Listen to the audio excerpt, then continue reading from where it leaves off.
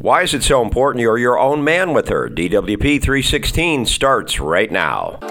Welcome to the Dating Women Podcast, featuring the timeless coaching of Doc Love, the author of The System, better known as the Dating Dictionary, the book that has positively changed the lives of thousands around the world. Find out more at doclove.com and enjoy your free podcast. A new fresh show is delivered to you every Saturday. Now, here is your host, Jeff Stevens. No, this doesn't mean you're going to be inflexible with her or try to boss her around, but two people don't always agree. If you really want something and believe in it, then it's important you are your own person in the relationship. If you're always bending to what she wants because you're afraid you'll make her mad and she'll leave you, believe it or not, some guys think that way, then all you'll do is lose her respect and her love. Doc is going to explain. You'll hear me reading this, but these are Doc's words. Why I suggest you never blink. There is always a power struggle in a relationship. And if you need her more than she needs you, then you are on the path of disrespect. What do I mean by that? I tell you to have lower interest level than her for a reason, because even the nicest, sweetest, most flexible, giving woman is still a woman, and she can only love you if she respects you. She will never respect you if she knows she can push you around. There are always going to be conflicts in a relationship. You want to stay in. She wants to go out. She likes big parties. You prefer one-on-one. You want to take the kids to church. She is not religious. You get the point. You two won't agree on everything, but you better know what you can and cannot live with and stand your ground. I don't say you should be an inflexible hardhead, but you do need to not lose yourself in whatever she wants. Some guys will do anything to keep her, and that's exactly a formula to lose her. I can't tell you the number of women that have told me, yes, I got mad at him because he wouldn't change his mind and I couldn't push him around, but it all made me respect him more, and that made my love increase. It sounds counterintuitive, right? You want to make your significant other happy, so aren't people happy when they get their own way? Sure, to a point. If she realizes that all she has to do is hold a veiled threat of leaving you over your head to get you to bend to her will, you might as well expect one of two things. One, be ready to be the junior partner for life in that relationship, bending to her whims. Or two, your worst fear will come true. You know, the one that causes you to bite your tongue whenever you want to speak up. It says that she'll leave you if you don't go along with whatever she wants. Ironically, the way to lose her is to give in to her all the time.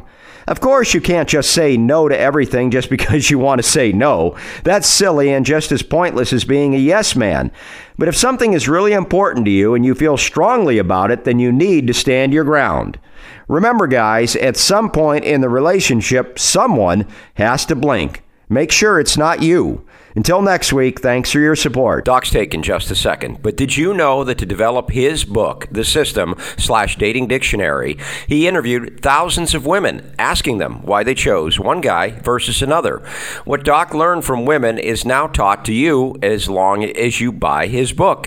And you can get immediate downloads in both written and audio form for one great price. In fact, 10% off. DocLove.com/Dating Dictionary Podcast. That's DocLove.com/Dating Dictionary Podcast. All right.